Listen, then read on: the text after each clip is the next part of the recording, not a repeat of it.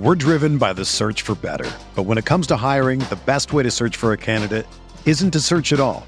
Don't search, match with Indeed. Indeed is your matching and hiring platform with over 350 million global monthly visitors, according to Indeed data, and a matching engine that helps you find quality candidates fast. Ditch the busy work. Use Indeed for scheduling, screening, and messaging so you can connect with candidates faster. Leveraging over 140 million qualifications and preferences every day, Indeed's matching engine is constantly learning from your preferences, so the more you use Indeed, the better it gets.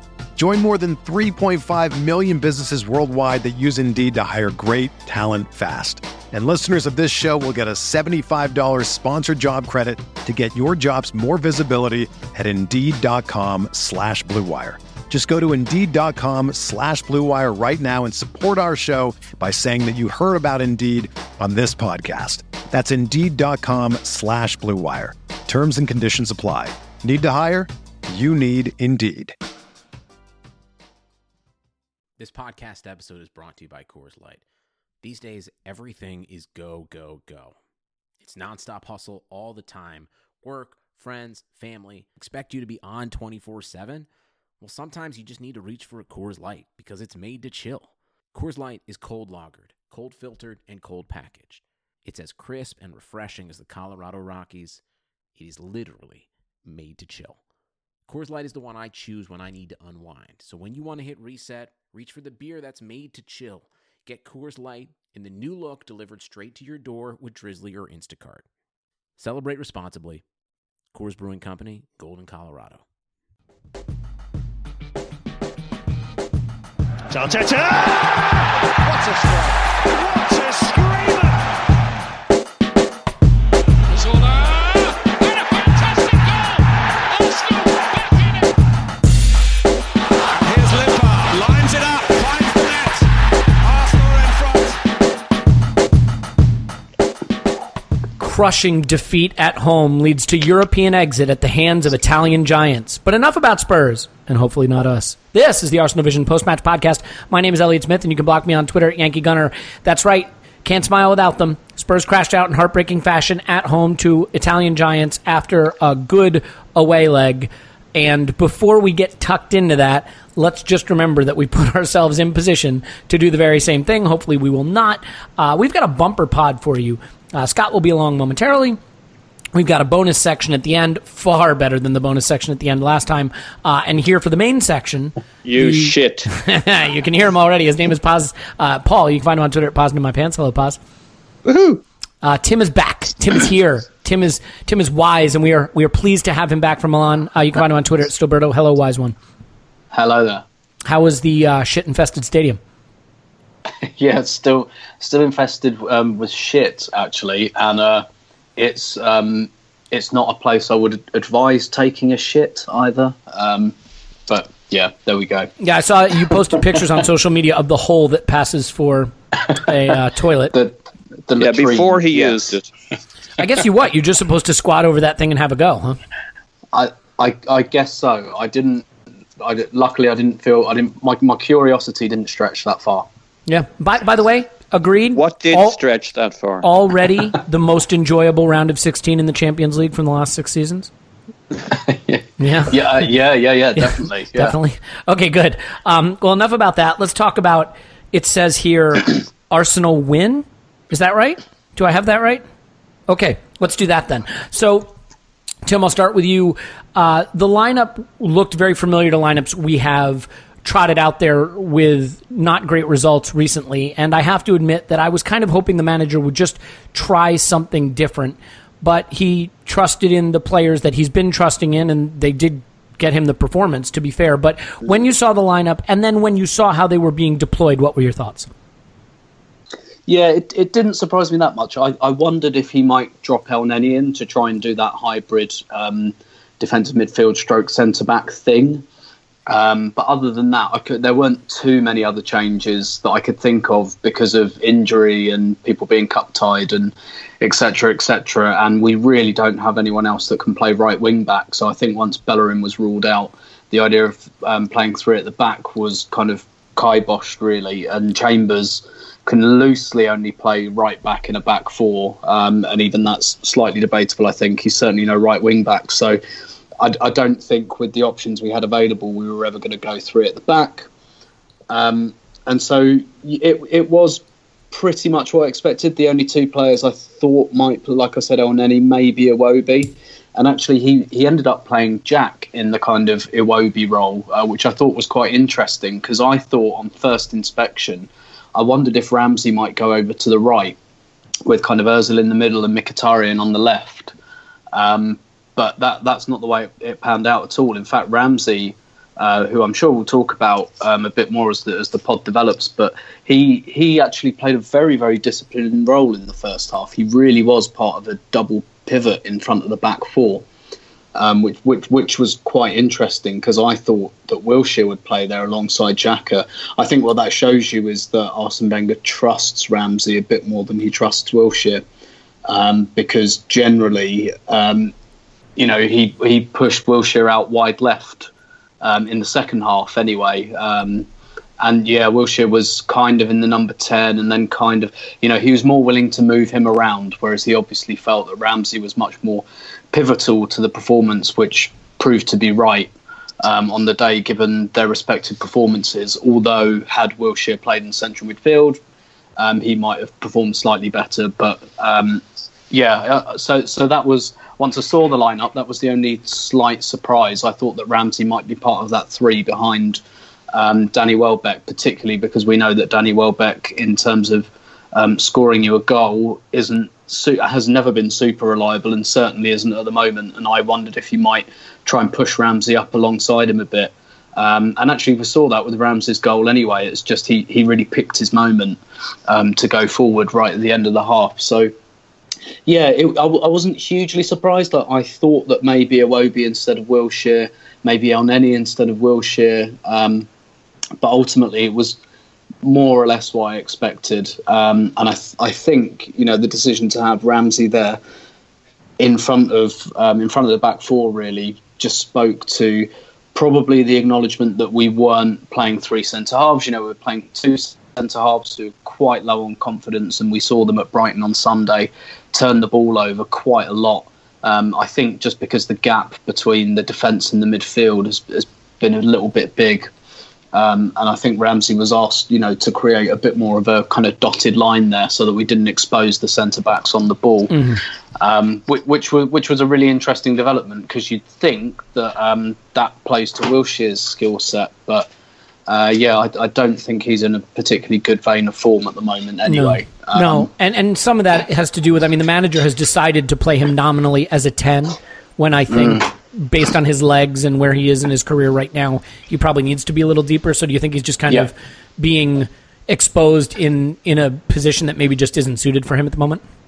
A bit, yes, because it means he has to kind of receive the ball, not quite with his back to goal, but, so he's receiving it in tight spaces, on the half turn. And I don't think that really suits his skill set.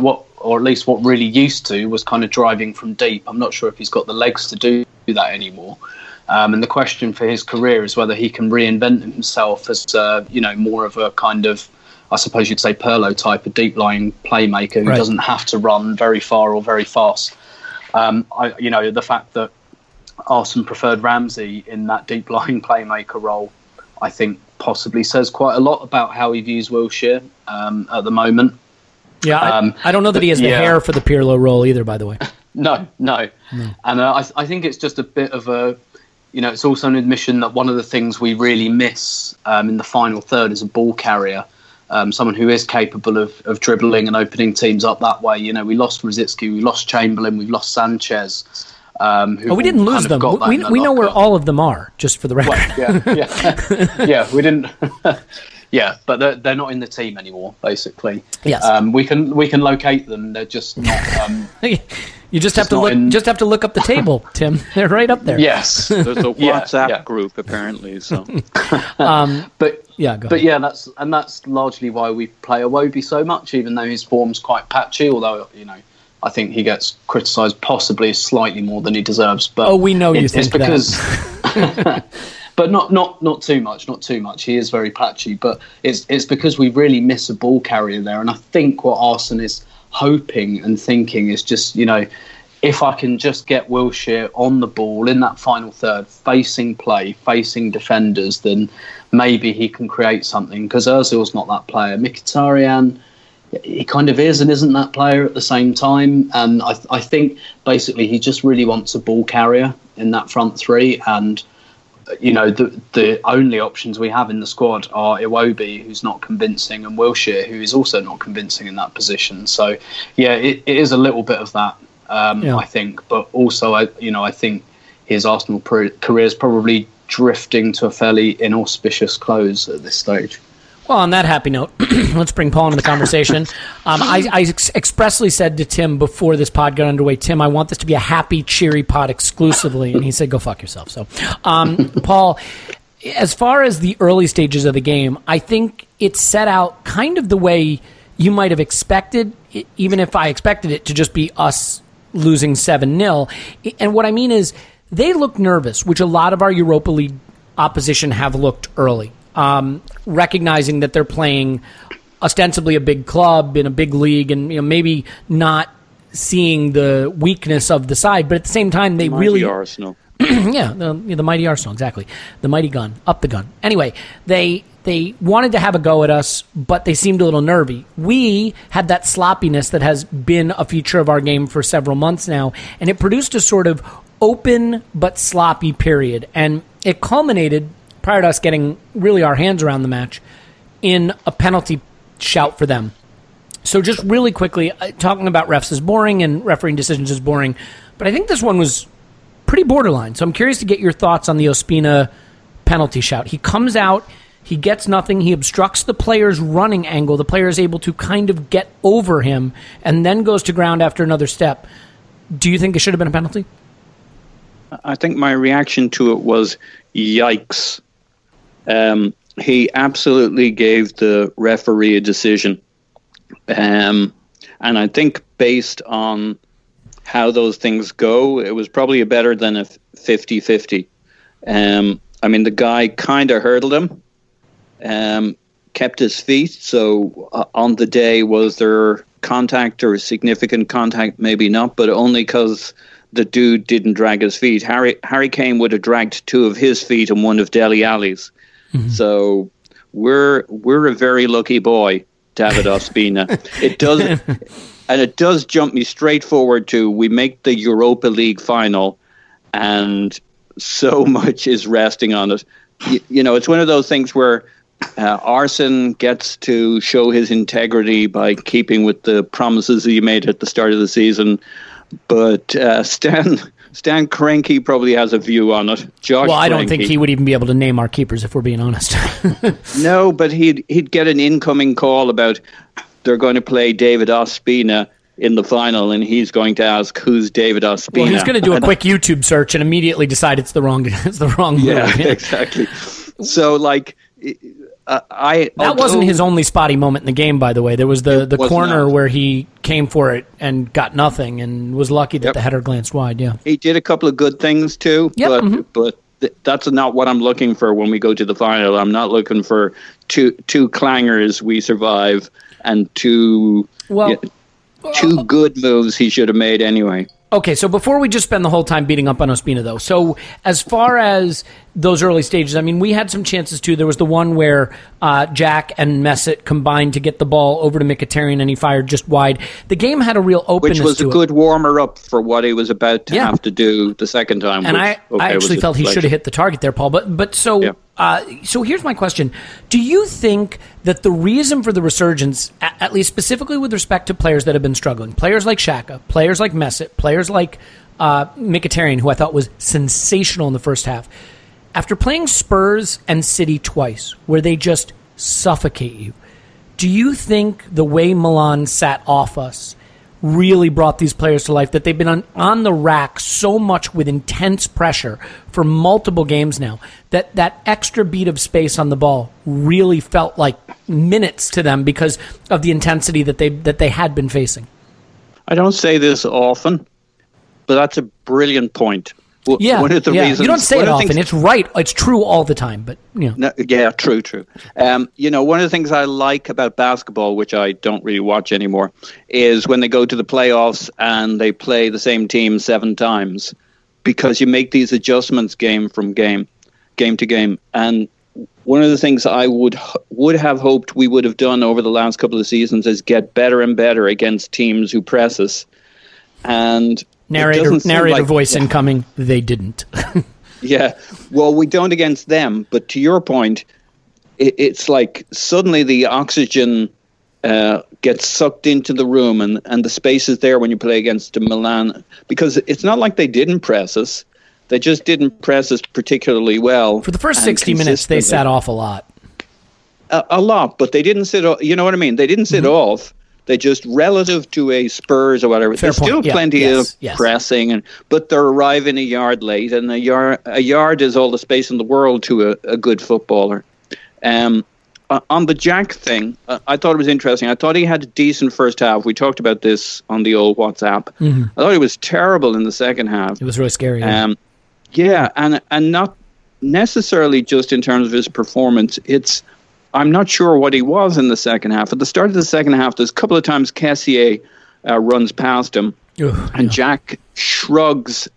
But it's funny, because it's not like he runs past him and he thinks it was his job. He shrugs to Xhaka a couple of times, and Xhaka kind of apologizes to him that he didn't kind of pick him up, and that Xhaka wasn't further up the field. But it made no sense to me that Xhaka would be the guy who'd be coming up to pick him up. I mean, it would have pulled him right out of position, our most defensive player. So I'm really puzzled. It made sense to me what we were doing with the 3 in midfield in the first half when you watched it play out, and we were more attacking there, so maybe it was always going to make sense. What's odd about Jack is that he keeps playing 90 minutes. Yeah, and I could not believe the manager left him on when he made that substitution for Mesut Ozil. Jack himself was crying out to be taken off the pitch at that point. Yeah, and he's played a lot of 90 minutes. And in the Spurs game, I think he did okay against Dembele in the first half. And from the minute the whistle blew in the second half, Dembele blew past him. But in this game, it wasn't particularly that he didn't have the legs. I mean, we weren't that knackered. He'd just come out after halftime. I'm just puzzled by did he invent his own role at the start of the second half? It was very odd. Well, he couldn't cover the ground anymore, and I think that 10 forces him to make sprints that he can't make and recovery runs he can't make, so he just started dropping in deeper. And that's ad hoc analysis. I totally understand that, but I mean, he also got bailed out a lot, Paul, on the ball. Go ahead. I was just going to say, I don't know that he didn't have the legs at that point of the game. It's like he didn't think it was particularly his job, and I don't know what his job would have been. But anyway, enough on Jack. We were supposed to be playing a Christmas tree formation by many people at the start of that game. It's absolutely not what we did, obviously. I thought it looked more like a 4-1-4-1, kind of like we'd done with El Neni, but with Xhaka playing the El Neni role and dropping in between the center backs to pick the ball up at times. Yeah, though I do think there was tremendous balance between him and Ramsey. Obviously, he was a bit more defensive. Tim alluded to that, yeah. Yeah, and to me, that was the secret of the whole game. Those two and Mkhitaryan, who hadn't quite realized just how active he'd been in the game, despite all the eye-catching stuff he did. I mean, in the first half, he had that basically the same shot, the same cut onto his right foot 3 times, hit the post, hit the bar the third time. He had 9 dribbles in the whole game. I mean, that's amazing. 6 from Kolasinac, so that's 15 from that wing, and that was where all our attacking production came from. So those guys really kind of hit a groove going forward. I thought, obviously, Ozil, Jack, Ramsey, all doing their bit to connect the play, but that really seemed to be where our strength came from, because there was a lot of talk about there was no width in this team. And there's a point to that, but you could see Ozil and Mkhitaryan continually working from wide towards the centre, or Ramsey working from wide towards the centre. But I also think it's because Milan weren't very good. I mean, they just weren't tight at the back. And you see it on Ramsey's, our second goal. I mean, he did brilliantly and Ozil did brilliantly, but the gaps are there to be exploited, man. Well, and you know, I wrote in my little game notes at one point, I sense if we were sharper, we could be out of sight because the spaces and the gaps were appearing. And Tim, out of curiosity, I mean, do you think that maybe Gattuso looked at us and looked at our form in the league and said, we can have a go at these guys? If we, you know, kind of what you said, that these smaller teams should be having a go at us, but that the way they did it was really odd. They pushed their fullbacks up, they got really high up the pitch, and then gave us chances to counter. Do you think that maybe they overestimated our slump and their willingness to come at us, not with the press per se, but just to push resources into the attacking half, gave us that platform to counter them and create chances ourselves? And can I give Tim some quick props on what app he called this one? I was pretty nervous about it, but Tim really thought we'd have a good go at these guys, and they were there for the taking, ironically. If you check my Twitter feed, you'll see that I routinely and regularly predicted we would win this match comfortably. So. Okay. Yeah. I think the way I'd sum up my feeling before the match was I wasn't scared of AC Milan, I was scared of Arsenal. Well said. Well said. That's why we have you on, because you say good stuff. But I kind of tend to think, I mean, I don't watch a lot of AC Milan, but I could really imagine that Gattuso is just the type of manager that would just kind of, maybe I'm doing him a disservice here, but would just kind of go Mel Gibson, Braveheart style, you know? And not a tactician, but a motivator. Yeah. And I'm sure they had the conversation before the game, understandably, about, you know, Arsenal being in a bit of a funk at the moment, and to, you know, go for them, go and get them. And, you know, in that first couple of minutes, I was quite worried because, you know, they forced a couple of corners, and I thought, oh God, right, they're really up for this. And had they scored the first goal, I think we could have been in a lot of trouble. But I think as the game went on, it became clear to me that Milan had a kind of an attacking plan, but not really a defensive one. And, you know, Mkhitaryan in particular really continually exploited space down their right-hand side. I guess that was planned. I guess that's something Arsenal identified beforehand. So yeah, I tend to think that Gattuso probably just sent them out there and just said, get into them. And at first we looked a little bit shaken by it, and I should say the San Siro was sold out. And you know, this I think one of the things that made me think of was that even I've been perhaps a bit guilty of dismissing this competition, not because I think Arsenal are above it. It's just up to this point I've not found it very entertaining. The quality of it's been dog shit up to this point. Yeah, it has. But, you know, I got inside the stadium and I was thinking, wow, AC Milan, who've won, 3 European Cups? And maybe more than that. And, you know, this... I know they won me a lot of games on FIFA in the early aughts. And, you know, this isn't a team that won them in the 50s and 60s. You know, they won the European Cup in 2007. You know, most of the fans in that stadium will have seen that, and they won it in 2003. And, you know, they've had all these great players in recent memory. And yet they sold out for this. They sold all 90,000 tickets. So they were up for this. They were well up for it. You know, Milan, perhaps a few years ahead of where we are now in terms of they've been on the slide for a fair few years now, and they're kind of the anticipation around them and the fans are really, really ready for them to kind of rise again. And I felt that from the team as well, that they were really, really up for this, and they really want to win the Europa League, and they really want to put the name of AC Milan back on the map. But actually, they were a little bit naive with it. It reminded me a little bit of when we played Manchester United in the Champions League semi at the Emirates a few years ago. And, you know, we were 1-0 down from the first leg, and, you know, everyone got in the stadium and it was really pumped, and everyone was, you know, and the team was pumped, and they went hell for leather in the first 5 minutes, and then they were 2-0 down and it was all over. And it kind of, that's what it felt like to me that Milan were doing, that they were kind of, they feel like, you know, they're on the cusp of doing something again, and they want to get back in the Champions League, and they're winning some games, and they've got a manager they like who's a club legend, and they've got all this new investment, although, yeah, I gather that there's issues with that as well, potentially, but it basically, the stage was set for them, and it wasn't set for us because, you know, we're a team that's just coming into a down period. We've got a fairly unpopular legacy manager. We're in horrible form, particularly away from home. And you know, basically, I feel almost like AC Milan were trying to play the narrative of the tie instead of the team. The game. Yeah. And actually, after 5 or 10 minutes, when we weathered that initial storm, I think Arsenal really perked up and thought, actually, there's 90,000 people here and it's AC Milan, but they're not actually that good. And look, they're giving us loads of space. There was so much space to operate. I mean, you could almost see Mkhitaryan and Ozil and Ramsey just their eyes perked up. They were so excited for it. I mean, Mkhitaryan is a player that I've been a little nervous about, given the performances recently, but he was brilliant against Everton, and we saw more of that Mkhitaryan in this game. And I'll toss this over to Paul as well in a second, but just quickly on Mkhitaryan. Was he the story of the first half for you? I mean, he really imposed himself on that left-hand side. I thought him and Ramsey were.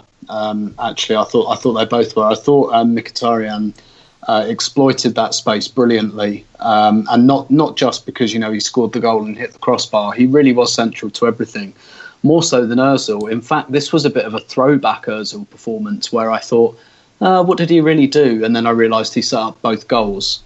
In Scott's section, you will realise he did stuff. No, exactly. It was that kind of old-style Ozil performance where you don't think he's done that much, but afterwards you realise he has, whereas perhaps over the last few months or so he's become a bit more prominent in the team, a bit more involved in a way that your eyes pick up immediately, whereas Mkhitaryan was that guy on this occasion. It was almost like Rosicky style, it was like old style Thomas Rosicky on that left hand side, and he really intelligently exploited the space, and they gave him plenty as well. And he's creating overloads down the left with Kolasinac quite nicely. Him and Welbeck teamed up quite well as well. I think Welbeck's got a slight bias, I think, for that kind of left hand channel, and that's probably why the best performances on our team, particularly in the first half, veered more towards that left-hand side. And I thought he brought a fairly decent performance out of Kolasinac as well, and that's quite promising.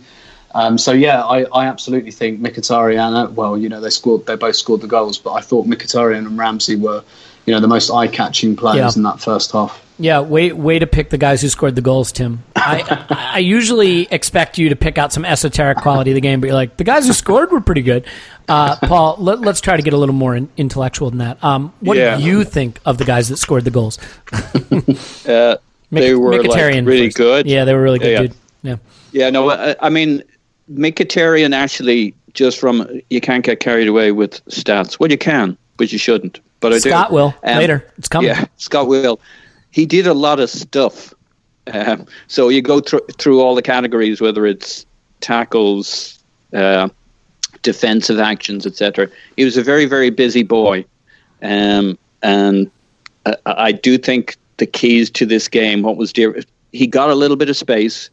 I mean, if you think outside of Welbeck, who doesn't seem to be able to score and stuff, basically teams should just let him run because not much would happen at the end of it. But he does pull people. He does. I mean, if they're dumb enough to follow him. Yeah, exactly. They should let him run until he actually does something. As I said a few days ago, he's gone full Sonogo. Having said that, when the shot that Mkhitaryan hit the crossbar, that pass from Welbeck to him, that sort of curling cross come pass on the counterattack was really sensational. It was very good. Thanks. So anyway, go ahead. Mkhitaryan's basically, you're sending that team out there, you're thinking, who's going to do it today? Who's going to make something? Who's going to directly threaten the goal? It's got to be Mkhitaryan, and then secondly, Ramsey. I mean, you got Wilshere hovers around the box, and yes, on occasion, but you're basically looking for Mkhitaryan to step up, and he did. So, that was absolutely key as it panned out. And then just that partnership, Xhaka, Ramsey, where we were flirting with this general topic before the game. You come away from a game like this and you went into it thinking, we're crap. I'll take anything we can get. I'd take a score draw away at Milan. I would have taken a 2-1 loss on our form, and I'm not trying to say that to be a dick. It's just, I mean, I am a dick, but that's, genuinely, yeah. But I mean, our expectations, our hopes were so low, and you come away from this And, ignoring the fact that they were a bit shit and gave us just that extra yard to play, we were really good. And you go immediately into what does it mean? What can I keep from this going forward? And I'm just drawn, I watched the performance of Xhaka Ramsey a second time, and it was really, really good. And you keep projecting onto it. Okay, so if they had to scramble a bit more, if they were pressed a bit more, would this still work? And you look at it and you say, yeah, I think it could have. So that's the tantalizing thing about it. They really looked the part. Both of them looked very disciplined, apart from Xhaka's red mist moment with, I think it was Kessié again, where the referee was telling him to look into his eyes, and Xhaka was like fucking laser beamed into Kessié. So I thought those two were excellent, Ramsey, Xhaka. And in the first half, I thought the Wilshere piece of it worked pretty well in terms of if Ramsey went forward, Wilshere seemed to be kind of taking account of it. And, that gave me some hope. But second half, I don't know what the fuck that was. Out of possession, Jack, fell back and it made some sense. But in those kind of transition phases, I don't know what the thinking was. He relied on the referee to bail him out quite a bit in the second half, where he was dispossessed and kind of hung a leg and got a foul call, but could have been in a lot more trouble. Just looked like his legs had gone. Just real quick before we move back to Tim, as far as Xhaka, I mean, he's come in for criticism, and I just don't think any of it is undeserved. I think he's had a very, very poor season, certainly second half of the season. This was a really good game for Xhaka. He is up there as a contender for man of the match with a lot of things he did, including awareness.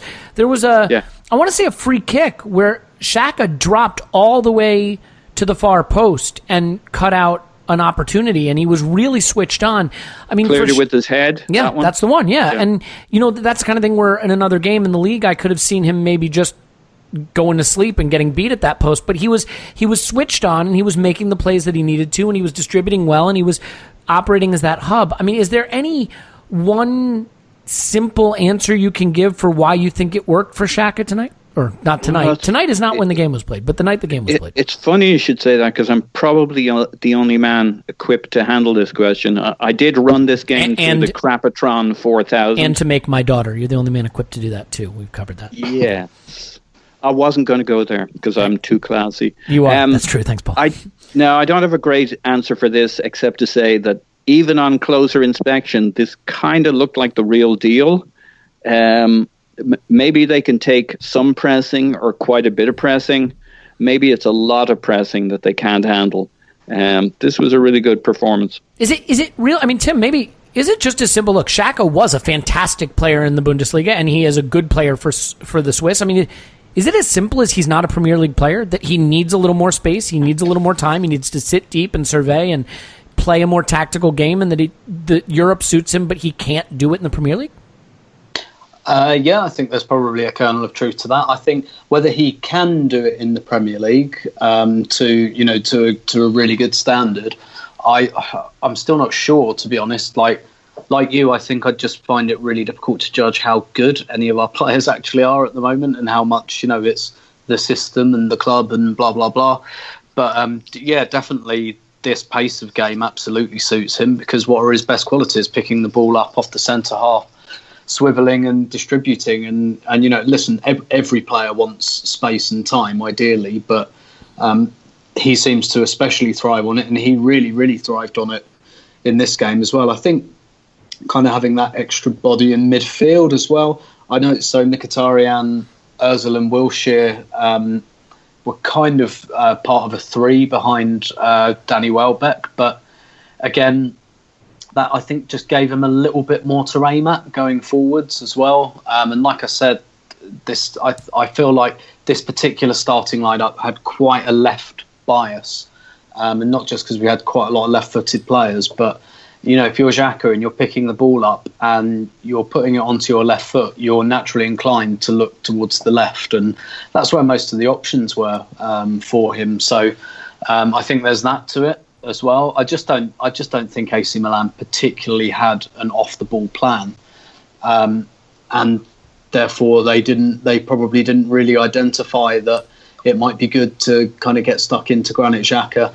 And it might have surprised Arsenal a bit, given, like I said, how disciplined Ramsey was in the first half. That was really that was really a double pivot for that first 45 minutes. So Arsenal might have been anticipating something a bit more in front of their back four. But yeah, that could be the case. It could be that, we know he's got great qualities, and we've seen him have really good games. We've seen him have really good games in the Premier League as well. Last season, I thought he had a perfectly acceptable season last season. Yeah. And, in, I think, the Carabao Cup semi-final, the first leg at Stamford Bridge against Chelsea, I thought he was absolutely outstanding, because that was, a performance where we were disciplined, we played a deep block, we played largely for a 0-0.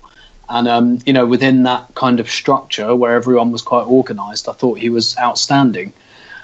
So I don't know whether he needs that someone beside him who's, a bit of a terrier, or whether he needs to play in a league where there's a bit more time on the ball. I suspect there's a little bit of truth in both of those statements. But, I mean, what we saw is that he's a really good player, and that whether Arsenal don't get the best out of him or whether they can't get the best out of him, we'll probably see in the next year or so. But he definitely, AC Milan certainly gave him the perfect game for him to thrive, and he did, other than that absolutely ludicrous shot in the last minute. Oh man, Arsene went absolutely fucking mental. And this is the problem with Xhaka, right? Like, I cannot get away from the idea that maybe he's a little bit stupid.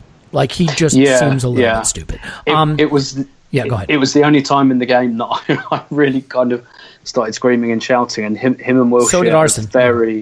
And him and Wilshere had an incredibly heated argument, like, even to the point that Milan were going up the pitch and Xhaka and Wilshere were still kind of in each other's Well, Jack faces. only did it to save himself the run back up the pitch, to be fair. To be fair. I think for him, he'd made quite a good run over onto the left wing. And, I think he was a bit like, A, don't be so stupid. Take it to the fucking corner. Yeah. And B, I've just run like 40 yards in hope of getting that pass. So no, I get. All right, well, we got to talk Aaron Ramsey for a minute here. And look, the second goal is one of those goals where everybody's going to point at Mesut Ozil and drool and be like, "Oh, look at the pass! It's incredible." Okay, it is. My feeling, the pass to Mkhitaryan for our first is actually a better pass. I have no idea how he sees him. It's like this chipped first-time pass to the wing without looking. Look at the space Mesut Ozil has to pick out Aaron Ramsey. They gave him 10 yards in the final third. You can't do that. But look at what Ramsey does in that goal. Okay, he gets up the pitch. The ball is in the air behind him, so he back flick volleys it to Welbeck, right? He then continues running. He finds a pocket of space between the fullback and the center back, and he starts pointing. I want it here. I want it here. I want it here. But he holds the run, and he holds the run, and he holds the run, and he runs right at the right moment. Then he shows the composure, sits the keeper down, and slots home. That goal was exceptional, but stepping outside of that goal for a minute, Tim, if you look at the bad run we went on in December, and you look at the bad run we've been on now, it coincides with Aaron Ramsey being out of the team. Is he really the special sauce for us for this weird system, this weird amalgam of players kind of coalescing into something functional? Yes, I think so. A lot of that is also because of the kind of the poverty of replacements we have when he's out. It's not just that we don't have someone like him; we just don't have someone really. And Jack is just a completely different type of player, and who is not the player he was. But absolutely. That kind of powerful off the ball running. Lacazette stopped scoring when Ramsey wasn't there, for example. I think I will just talk about the finish for 1 minute, because something he's clearly worked on is his finishing has been so much calmer. He's not snatching at chances anymore. Yep. Exactly, yeah. You look at this goal, you look at the goals against Everton. I think the one that completed his hat-trick at home to Everton, the Swansea winning goal where he passes the ball into the net, he finesses it. This one, he's just so calm, sits the goalkeeper down, and never any doubt that he's going to score. He's clearly worked on that side of his game. But I think the thing that I've really started to notice this year is that he's picking his moments to make those forward runs a little bit more. I think he did get some criticism, and I thought it wasn't misplaced, that he was just running up front all the time, and actually Theo Walcott did this a little bit at one point in his development, where instead of picking his time to make a run, he just constantly made that run forward and stood there waiting for the ball. And I think Ramsey did do a bit of that at times over the last few years, but this year he's really kind of beginning to get that, arriving late, arriving at the right time, waiting until all the other attackers are in position and occupying someone before he can go in. And I think what he showed again was that he could do the discipline side, that he could sit in front of the back four, that he could receive, that he could, knock passes off. We know about his attacking game, but I think also his attacking game is even more important to us at the moment, because we've kind of settled on this front three of Ozil and Mkhitaryan behind, Aubameyang / Lacazette / Welbeck. And that's quite unusual, because what you usually get in a front three is you get your main striker and then you get a creator and a goal scorer kind of either side of him. And actually what we've got is kind of two creators, although Mkhitaryan had a really good offensive game on this occasion. And that makes Ramsey even more important. I think one of the frustrations in recent weeks has been the distance between, say, Ozil and Aubameyang. Mm-hmm. And Ozil's definitely been coming deeper, which has never, ever been his best form at Arsenal has never been when he's dropping deeper. Yeah, exactly. And is not quite close enough to Aubameyang. And it's happened with Lacazette as well. They've both looked isolated at times. And that makes Ramsey even more important in terms of kind of making that run and tying up those defenders and basically doing a bit what Theo kind of used to do. So yeah, that does make him very, very important. And basically, pretty much none of our central midfield combinations are very good at all. Xhaka and Ramsey does work in the right circumstances. It's still not brilliant, but basically any combination without Ramsey is just unsatisfactory, I think. So yeah, he and quite quietly, which is unusual for Ramsey because he tends to divide opinion. And particularly, I think another thing I want to point out, I can't remember if it directly led to the goal, but certainly about a minute before the goal, he showed some composure in his own area as well, where, he was under a bit of pressure and he really calmly turns the ball over to Mustafi, I think, inside his own box. And I think that's one of the reasons a lot of fans struggle with him, because he's so composed, but he has the wisdom to ignore the crowd. So everyone's a bit stressed when they watch their team and they just want their players to get rid of it and don't do that back heel and just, Try watching Manchester City for a minute. I mean, they'll drive you fucking crazy with the amount of passes they'll play in their own box. Yeah, exactly. Whereas Ramsey's got that very, very cool head. And that can annoy people, particularly when things don't come off. But let's do this now, because I was going to do this later, but let's do this now. I mean, the debate... I'm sorry, it sounded like you had a finishing thought there that I cut off. No. Okay, good, great. Perfect timing then. The debate between Ramsey and Wilshere is poisonous, and I don't understand it. There seems to be this, you are Team Ramsey or you are Team Jack, and the reason I don't understand it is a couple of things. First of all, Aaron Ramsey is a talisman for his national team. He is a key ingredient, one of the first names on team sheet for Arsenal. He's either going to get a huge contract or a big money move to a big club. He is one of the better central midfielders in the league, in the world, in my opinion. But put that aside for a second. He certainly is raising his game to even another level, I think. Jack is back from a loan to Bournemouth, where he fell out of the squad. He has started to regain a place in the Arsenal team. He is hoping to get a contract at Arsenal or maybe move down the table to a level that maybe suits him a little more. He's hoping to get back into the England team. Not to mention that Jack is a technical operator who can't really run, and Ramsey is a hard-running box-to-box finisher. I mean, why are they so closely compared, and why is the debate between them so poisonous and polarized? Yeah, it's a weird one, isn't it? I mean... Is it just Brexit? Is it just Brexit? Is that it? Is it just a Brexit thing? And weirdly, the two of them seem to actually get on pretty well on the pitch. Yeah. Yeah, it's a weird one. So, I mean, there are some fairly obvious reasons. They're both kind of young British players that kind of came through at the same time, playing in the same position, but in very different ways. And, some of it's down to personal preference. Some people want one type of player, others like another. So I'm certainly, I've always really liked Ramsey because I like guys that are calm on the ball. I like guys that take risks, even if they don't always get it right. And that's why I like Wojciech Szczesny as well as a player. And Okay. This isn't just you getting a chance to say whatever you want. Stick with the subject matter. Yeah. So so I've always liked Ramsey for that reason, and kind of possibly accepted his foibles more than other people, which is absolutely fine. But I do think there's a kind of, for want of a better word, identity thing going on here. And a lot of people, Wilshere. So the way I boil it down is Ramsey's best work happens off the ball and Wilshere's best work happens on it. Well said. And so they're very, very different types of player, and they're competing for the same place. They're a similar age. They came through at a similar time. But I do think this is a fairly curious thing about social media as well, which kind of almost encourages you to kind of really take a position and go for it, and identify yourself with that position. It's kind of like tribalism within tribalism. It's not enough to be tribal about your team anymore. You have to be tribal about the politics. It's like meta-tribalism. Yeah, exactly. And obviously we've seen it with the manager down the years, although I think that's kind of all but disappearing because everyone's pretty much on the same page now. But it kind of feels like, you have to take a position. It's one versus the other, and some people identify with one and others identify with the other. And I too find it really curious and a bit strange.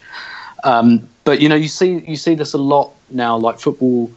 The way we view football is really moving towards individuals. Just look at any number of accounts on Twitter that are just like, that are dedicated to players as opposed to teams. The Avi is either a picture of Ramsey holding up a trophy or Jack, telling Spurs to fuck off at the FA Cup parade. Easy, guys, easy. I just got to say. Touche. Yeah, by the way, if you don't know, Paul's Twitter Avi is just a close-up picture of Jack's face.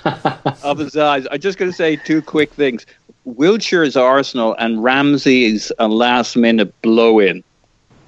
You know what I mean? Yeah, I get it. He's only been here since he was, 17? Yeah, no, I mean, Jack's been here since he was a kid, and Wilshere only got here in his teens. I see the joke you're making. But also, to be fair, Jack is an academy player. Wilshere was, Ramsey was choosing between United and Arsenal, and, there's this sense that he's not sure he wants to stick around, and Jack is, we've brought this up with Mesut Ozil, and Tim, I know that you're a big proponent of this. Like, Jack is really good at the old social media, I mean, I don't know if you saw his tweet today. We're going to be playing Watford probably around the time you're listening to this podcast, and he said, let's see if we can show some cojones or whatever, with a bunch of eye emojis in relation to Troy Deeney's comment. Fans, go ahead. Fans identify with him. He's a bit rough and ready. Likes to go out, likes to smoke. He comes from Hertfordshire. I know he didn't grow up as an Arsenal fan. It's a throwback to 80s football in some respects, right? Yeah. And when we go 2-0 down, he gets all frustrated and kicks people. And whereas Ramsey is a slightly blander character. Looks like a model. Likes rhino. Manicured hair. Likes rhinos and stuff like that. And people don't really don't identify with that quite as much. But so the point I was going to make as well, this happens inter club as well. So you always get people not arguing about Arsenal and Liverpool anymore. It's like Ozil and Coutinho. Every time Coutinho makes an assist, you get this Liverpool fan account going, "Oh, look at this! He's much better than Ozil." And then Ozil will do a pre-assist or a back heel or something, and people will be like, "Oh, I'd like to see Coutinho do that." It's really getting geared towards individuals now, and so I think there's a lot of these things kind of playing into it. Yeah, Tim, I know you hate the transfer window, but Coutinho was transferred to Barcelona. No, your point is spot on. Look, I want to get your thoughts on Danny in a minute, but let's let Scott jump in, give us the statistics that show us why all of our opinions are correct, and then we'll come back. We'll talk Danny, we'll talk defense, we'll talk about where the tie stands, and then we'll put this out into the world for no one to listen to it because Watford will play already. We'll be back in just a second. This is our last goodbye. I hate to feel the love between us now, but it's over. Just hear this and then I'll go. It's time to get downright statsy, and here to do it is the statastic man himself, Scott. You can find him on Twitter at @O_that_crab. Read his stuff on theshortfuse.com and crabstats.blogspot.com. But most importantly, and I emphasize this, find his stuff on this podcast. That's really what we want you to do. Scott, hello. Hello. This might be my favorite place that I show up. It might be. It might be. It might not be. I mean, who can say? What's the expected excitement for this segment? Oh, actually, it's almost as high as Aaron Ramsey's open goal chance. So, nice. 0.88. Well, is that what it was? 0.88. Is that the highest chance you've logged this season? That's just about, yeah. I'd have to go back and look. But, I mean, yeah, it's one of those things. I'm sure if I went back and threw in the defensive pressure and the no people between there, it would get, pretty close to 1, because that's probably about as close as of a 1 chance as you can get. Yeah. I mean, I loved every minute of it, too. But so, hey, I'm going to throw a stats curveball at you. What was the expected Spursiness of their crash out? Oh, 100%. It was a 1.0 expected Spurs. I loved every second of that one. I almost want to dive into that more than this, but we did win a game. We did win a game at the San Siro. We did win a game convincingly with a clean sheet. All of the things that we were told could not happen, and certainly I believe could not happen. So let's dig into the statistical reasons why it did happen. And I know that Mesut Ozil is going to jump off the paper. He always does. But other than Mesut Ozil, who jumps off the paper for you? I thought Mkhitaryan had a really good game. I know I've been kind of banging on him a little bit the last couple times we talked, giving the ball away too much and not really having his stuff come off. But this game, I thought he was actually probably the best player on the pitch for Arsenal. So that was really positive and exciting to see for me. What are some of the numbers that bear that out? So he was, led the Arsenal in shots with 3, scored the one really good goal, had another one, a big chance that he get off the post. 83% passing, 81% in the final third, led Arsenal in final third attempts and completions. Created 2 additional chances. One of them was a big chance. And it was 5 of 9 on dribbling, leading Arsenal. And even threw in 3 tackles and an interception. So yeah, just an overall good game. Yeah, we'll take it. I mean, I was thrilled to see that performance, and I think, the one thing we know about Arsenal is if you don't put pressure on us in midfield, if you let us have space, that's where those players can kill you. I said I didn't want to hear about Mesut Ozil, but who am I kidding? His assist was beautiful. I guess, does the Mkhitaryan goal get an Ozil assist as well? It does, yes. So he assists both goals quite brilliantly. I thought his vision to find Mkhitaryan on the first, maybe not getting as much attention as it should because of his laser pointer pass to Ramsey for the second, but it was equally excellent. How about the rest of his day? PPVA, passing, final third, all that, was he equally exceptional? Yes, I mean, he had a good game, maybe not quite to his lofty standards, so I had him, unsurprisingly leading the team and overall in passing value added. His overall offensive value added was just below a couple of players, so Mkhitaryan I had leading the team, Aaron Ramsey second. And then, I think Mesut Ozil's their third. Actually, no, Granit Xhaka is just ahead of him. So, yeah, overall, a very good game. He also he came out early, got a nice, substitute to rest for the weekend, I guess. Who knows? I would hope that he does not play at the weekend. I would hope that nobody plays at the weekend. In fact, I'll take a 3-0 forfeit as the Premier League has been canceled for the rest of the season. Or we could just play Aubameyang by himself and see what he can do. He would definitely get service if he was the only Arsenal player, right? That's true. Yeah, a lot of touches. So there you go. As far as Xhaka, you brought him up. I thought this was one of his better games, and he was deployed a little deeper. And I think when he does sit a little deeper, that's when we see more from him in terms of his line-breaking passing and his vision distribution. I mean, he's always going to be a little limited defensively and in terms of his mobility, but I thought this was a better game. Do his numbers jump out at you as being an improvement from what we've seen of him lately? Yeah, definitely. So he actually was able to take up a little bit of the Ozil role that he normally fills in the connecting the midfield to the final third. So he actually led Arsenal in the final third entries.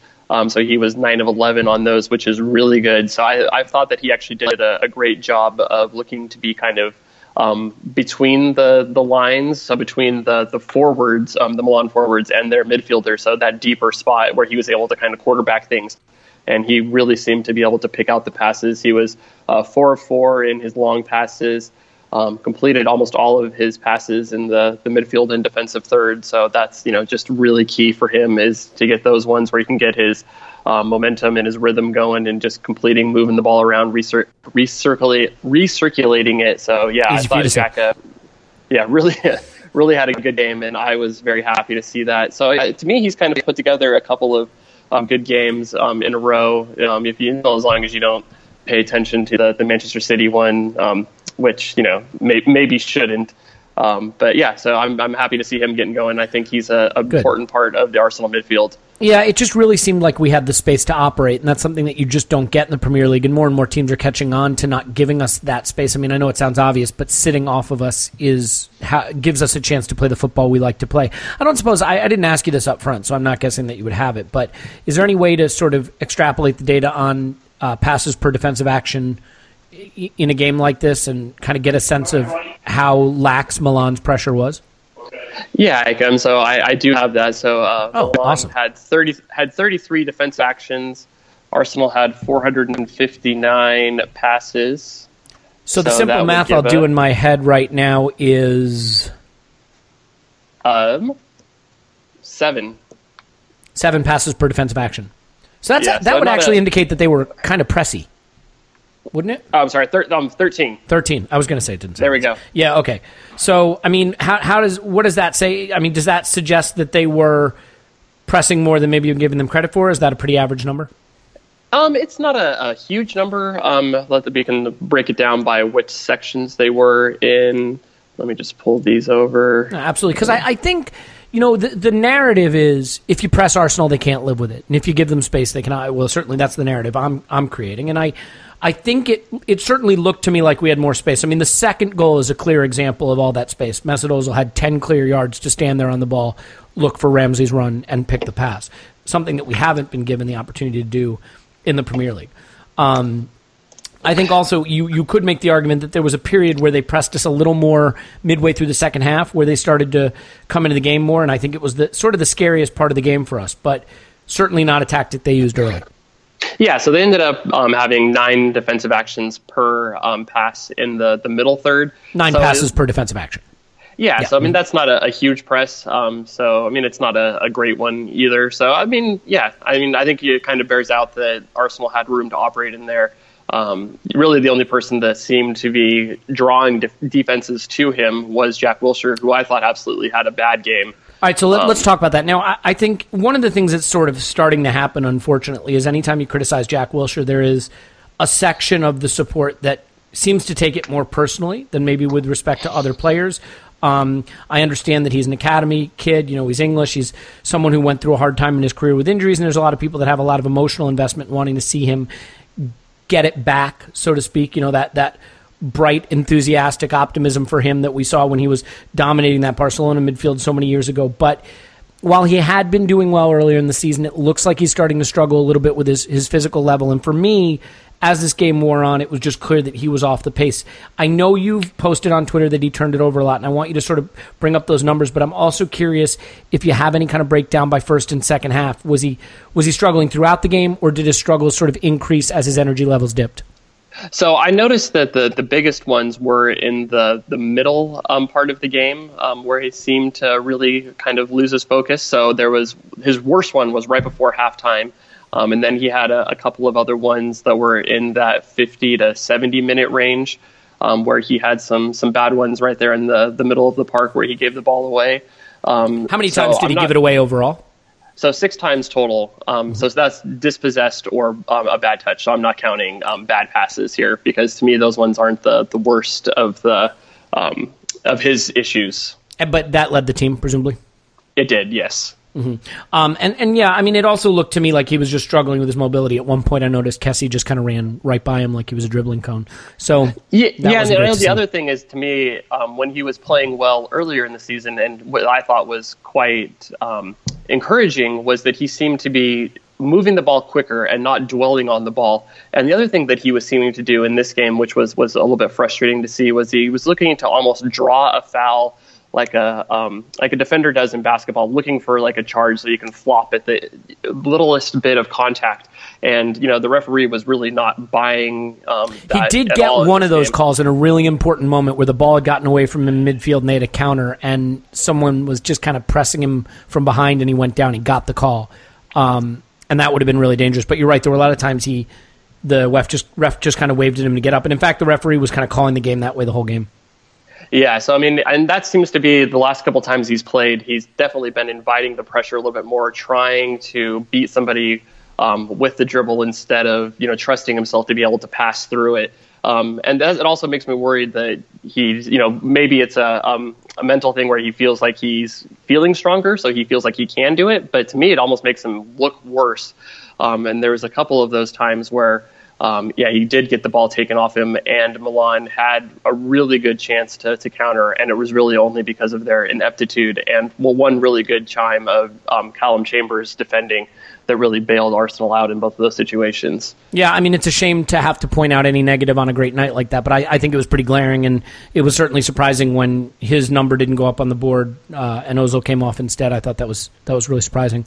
Anyone else sort of worth digging into? I guess the real question would be Danny Welbeck, and he had some sort of typical Danny moments where he struggled to put his feet into the right positions to stand or run or kick a ball. But I also thought while he had some sort of typically uncoordinated Danny moments, his running was actually pretty useful, and he did have that one pass was it to Mkhitaryan when Mkhitaryan hit the crossbar?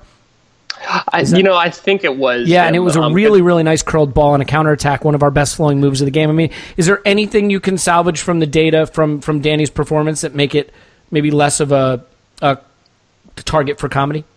Yeah, so I mean, he actually ended up leading Arsenal in XG chain because I think he was involved in. Well, he was definitely involved in the Mkhitaryan goal because or the assist. Key pass because he was the one that got that one through the defense on the counterattack. And then I think he was also involved in the Aaron Ramsey chance. Didn't he give the ball to Ozil? Ramsey flicks it to Welbeck, and Welbeck carries it a little bit to the center and then gives it to Ozil? That's good memory. He actually did seem to connect well with the rest of his teammates. He ended up being the fifth highest in my offensive value-added stat. So, I mean, it was definitely a good day for him in all of the things except for shooting. Kicking a football, yeah. Mm-hmm. Exactly. So, I mean, that's very typical. Danny Welbeck does everything well except for the thing that you want your center forward to be best at. Yeah, I mean, it's tough, right? Because it is his hard running that I think really helps disrupt defenses, pulls them out of position, creates space and openings, but you can't just have hard running. You have to have some end product, some ability to kick the ball towards the goal. There was the one chance where he kind of got away down the left and he put it on his right foot and opened his body and just didn't have the conviction with the finish. You know what I'm talking about? He tried to, I guess, curl it, but he just passed it to the keeper. Exactly. And well, I think one of the things that actually allows the team to function a little bit better is when Aaron Ramsey is in the team, because Aaron Ramsey is going to have those late runs in the box where he is going to be able to get shots off. And it looks like Mkhitaryan is also taking up that role of being able to get shots off. So it kind of makes up a little bit for Welbeck's lack of shooting well. So I thought the team actually seemed to play pretty well with the balance between the teams. But yeah, I would much rather have seen a Aubameyang or a Lacazette up there on top. And what was the XG for the match overall? So overall, Arsenal ended up with and if you have it, sorry, go ahead. 2.15 for Arsenal, 1.51 for Milan. And of that 2.15, 0.88 came on the second goal. That's right. Yeah, almost all of it came in the first 50 minutes or so. And then they had like nothing until they had a couple of bad shots at the very end of the game. Yeah, well, and there's nothing wrong with that when you have two away goals in a two-legged tie. Nothing wrong with controlling it a little bit. So, Scott, we'll look forward to talking to you maybe after Watford, definitely after the second leg. Any final thoughts for the second leg? You feeling pretty good about it from here? Yeah, I think Arsenal put themselves in a pretty good spot. So as long as they don't totally shut down like they did against Ostersunds, they should be in a good spot to get to the quarterfinals. Awesome. All right. Well, Scott's on Twitter at _that_crab. You can hear his fine work on this very podcast, but also read it on theshortfuse.com and crabstats.blogspot.com. And remember, Scott hates Jack Wilshere, and if you want to send abuse, send it to him on Twitter. That's where he prefers it. Scott, thank you. Aaron Ramsey for life. One love. Okay, we'll talk to you after the next one. Bye.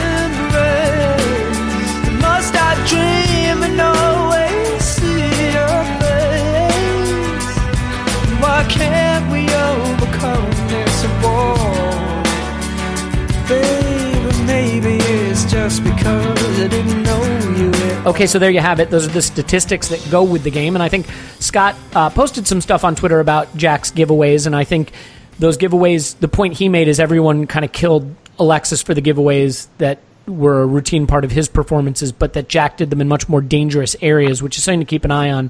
It's one thing to give the ball away in the left wing, final third left wing, it's another thing to give it away in the center of the pitch. But a player who I think is really hard to evaluate and is a really important part of our Europa League situation right now, at least until Lacazette comes back, is Danny Welbeck. And Paul, this is a tough game for Danny because on the one hand, he had those comedy moments where he couldn't use his feet for running or kicking. There was the shot towards the end of the game where he was running and he tripped himself trying to shoot and then looked back like his foot had been stepped on, but clearly it hadn't. And yet, he had some really good counterattacking opportunities. He and Mkhitaryan linked up well. He had the one where he passed it kind of to the keeper, which was maybe not enough conviction in the finish. He had the pass to Mkhitaryan where Mkhitaryan hit the bar, and his running seemed to really trouble Milan, that they had a hard time keeping track of him. So how do you evaluate this performance? And was the impact of his running enough to contemplate sticking with him when Lacazette is ready, or is he simply not giving you enough end product to even countenance that? Yeah, I don't think he's a bit worrying at the moment. The only thing you can say is this is probably the poorest Danny Welbeck we've seen at the club, and maybe it's largely a factor of coming back from the injury. This was a big one, and maybe we're underestimating how big it was. It really looks like he's not as fast as he was. He's lost confidence, and he certainly lost the finishing touch, whatever he'd had before. He's a lot more Sonogo now than he used to be, right? He was always Sonogo-ian, but now he's just kind of Sonogo. Yeah, he's full Sonogo. That said, if the other team doesn't realize he can't hurt them, he can hurt them. And, by pulling them out of position, you mean?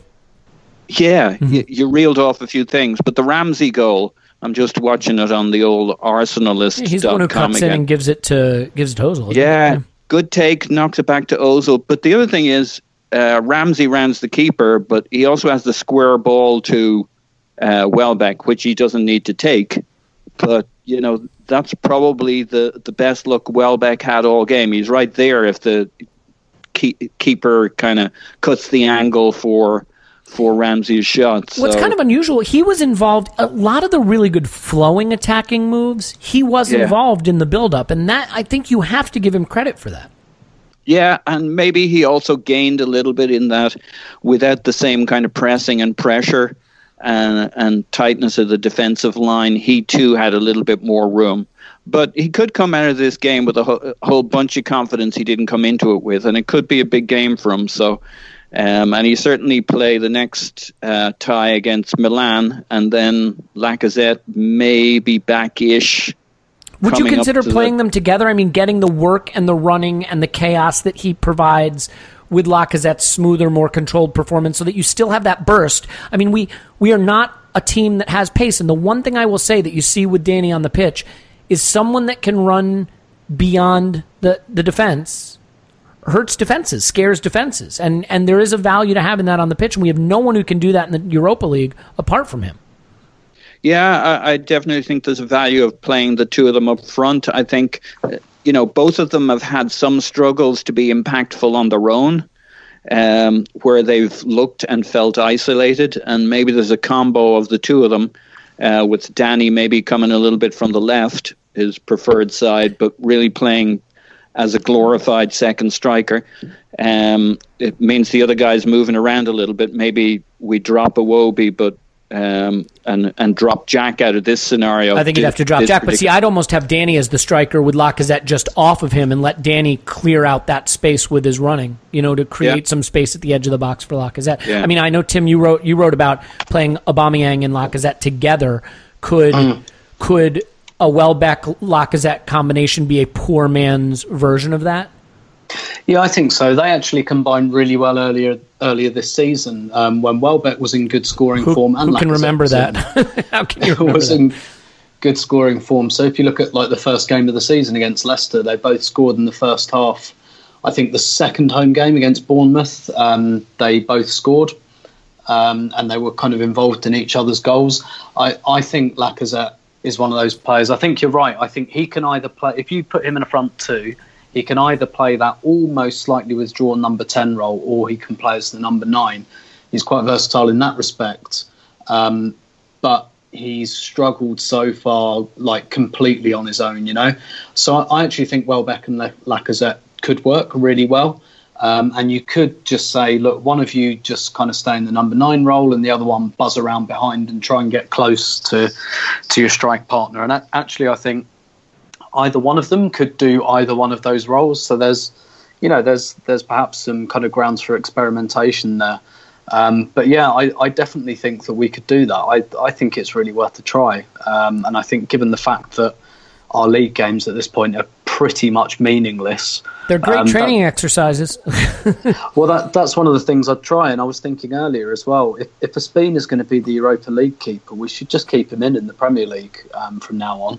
I personally still slightly prefer Cech, but if Ospina's the cup goalkeeper, this entire season is riding, and probably the manager's future is riding on this competition. If he's decided that Ospina's his cup goalkeeper and that's it, stick him in the Premier League as well. Let him get a really good run of games with those defenders. Don't take him in and out at this stage. It's not like Cech's playing brilliantly anyway, and he probably needs replacing in the summer when they're both going to go. So you know what? To hell with it. Just play Ospina in the Premier League as well. And I kind of think that with this, I think that actually some kind of maybe slightly obscure strike partnership could really work. Arsenal have kind of had these, like Eduardo and Adebayor was a fairly offbeat strike partnership-ish. Walcott and Giroud at one stage was, a bit like a strike partnership. I think there's basically a little bit of space in that final third that I don't think we're filling at the moment. I think there is too much of a gap between, well, like I said earlier, Ozil and Aubameyang. Whether Mkhitaryan can start to fill that gap a little bit, as he kind of did against AC Milan, that would be a very positive development. But otherwise, I think there's just a little bit of a hole almost between those two areas of the pitch. And yeah, I'd certainly give it a try. And I think Welbeck is one of those strikers who I tweeted the other week that he reminded me of Emil Heskey, and I meant it as a compliment. Mm-hmm.